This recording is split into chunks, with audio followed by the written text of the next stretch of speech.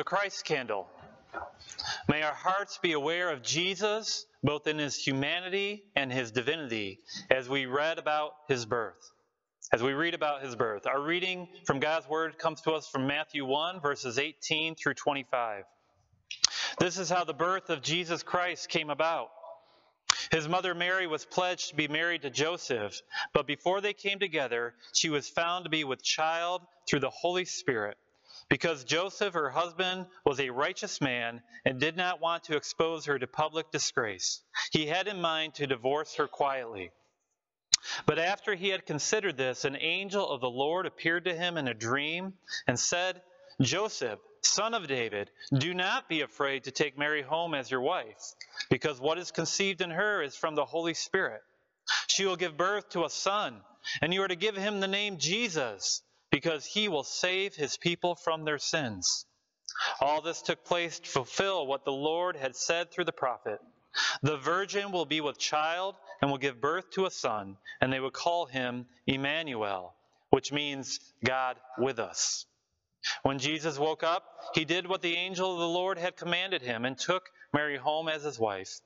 But he had no union with her until she gave birth to a son, and he gave him the name Jesus. Let's pray. Heavenly Father, we ask that your Son be made present with us this evening, and that the grace that you pour out would reach our hearts and minds.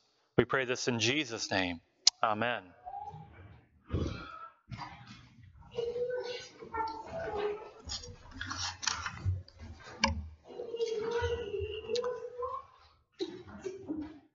Well, we've reached the end of our tune. Over these past few weeks, we've been going through this song, O come, Emmanuel, and the scripture behind the verses. And we've discovered that each stanza, or antiphon, if you will, demonstrates a name of our Lord. We began with Christ as our wisdom from on high and our Lord of might, where we saw Jesus as the creator of all and the one who judges according to his perfect law. And in the following week, it was shown to us that he is also the branch from Jesse's tree and the key of David. And it was in these titles that we saw Christ as both God and man. And we also saw that he holds the authority determining who can enter into his kingdom and who will be left out. And then yesterday we learned that Jesus is both the dayspring and the desire of nations.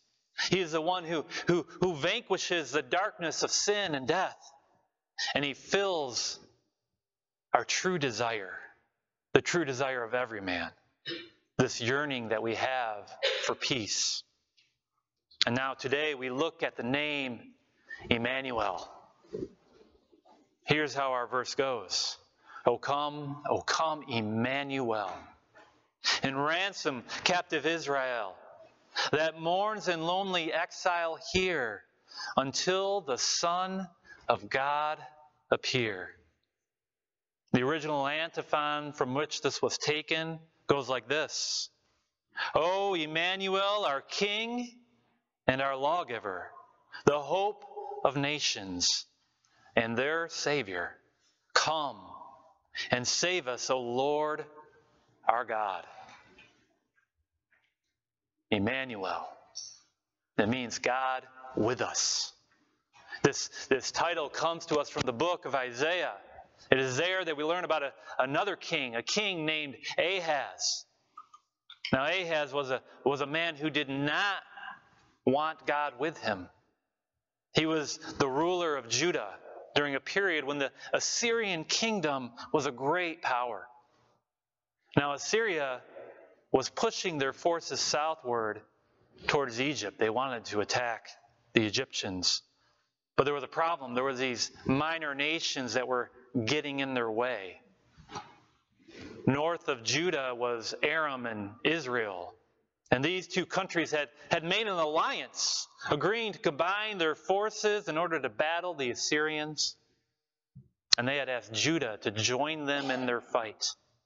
But Ahaz said no. And so these two nations attacked Judah and laid siege on Jerusalem, hoping to depose King Ahaz and force Judah to enter this fight with them.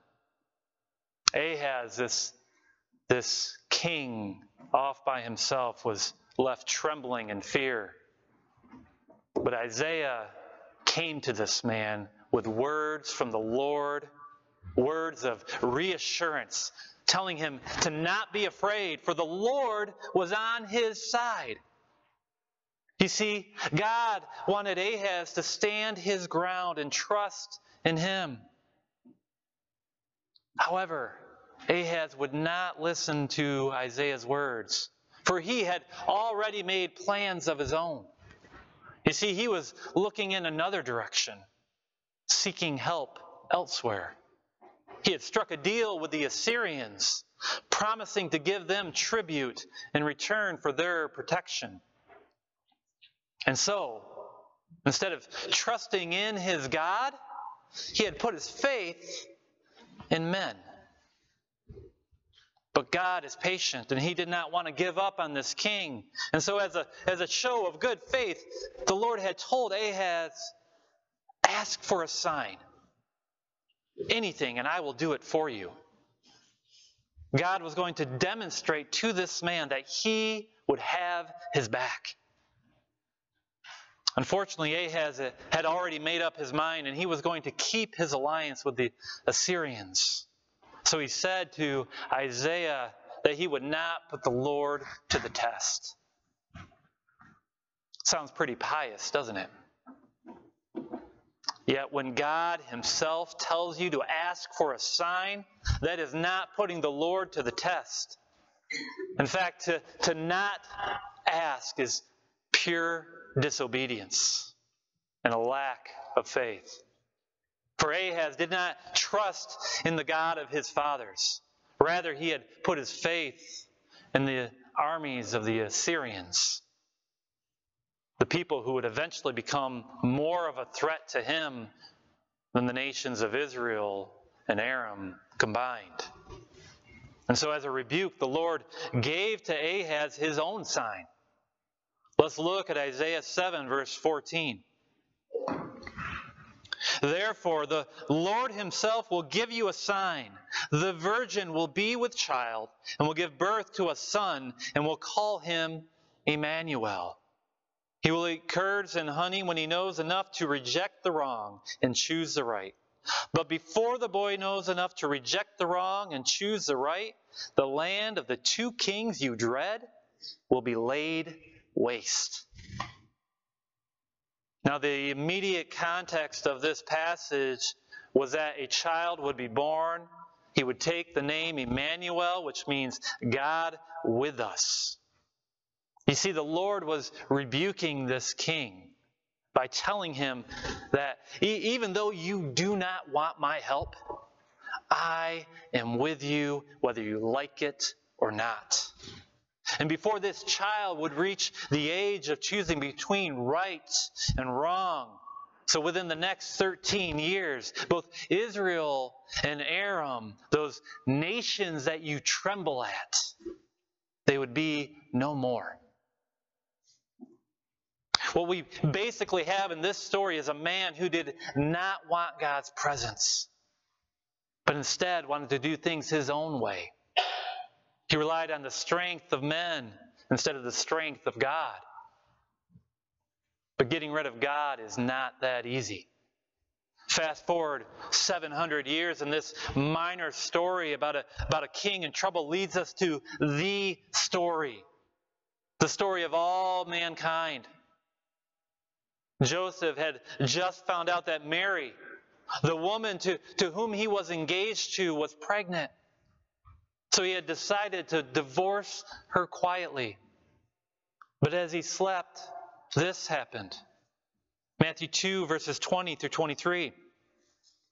But after he had considered this, an angel of the Lord appeared to him in a dream and said, Joseph, son of David, do not be afraid to take Mary home as your wife, because what is conceived in her is from the Holy Spirit.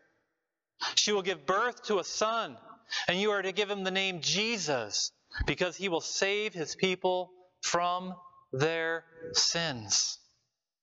All this took place to fulfill what the Lord had said through the prophet. The virgin will be with child and will give birth to a son, and they will call him Emmanuel, which means God with us. This undesirable pregnancy was actually the solution to Joseph's true problem. This boy was to be named Jesus, which means Yahweh saves, because he would save his people from their sins. Whether you're a king who has armies surrounding his city, or a lowly carpenter engaged to a woman who is already pregnant, your problem is the same. You see, these two men, they were looking at life through a myopic scope. They didn't see the greater picture.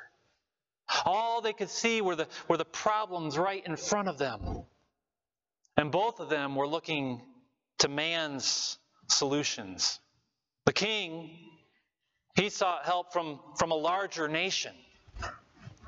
I mean, when you're being bullied, all you need to do is become friends of a bigger bully, right? And Joseph, this carpenter, he was just looking for a way out. He wanted the problem to just go away. And so he would just divorce her quietly. And yet, neither of these men saw their true struggle.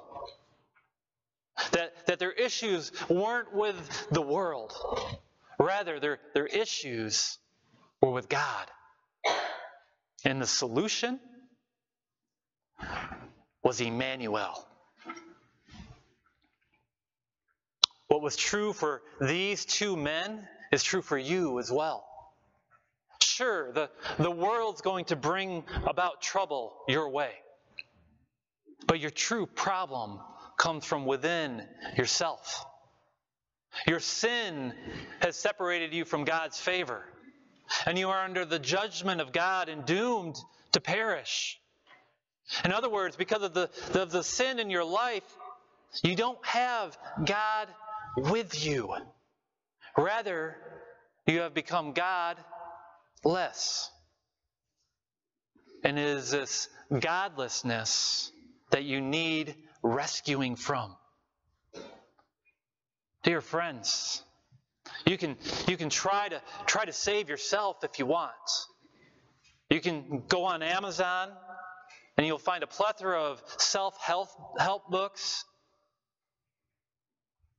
You can try to be a good person by giving to the poor, by helping out to the needy, hoping that your good deeds will one day outweigh your bad.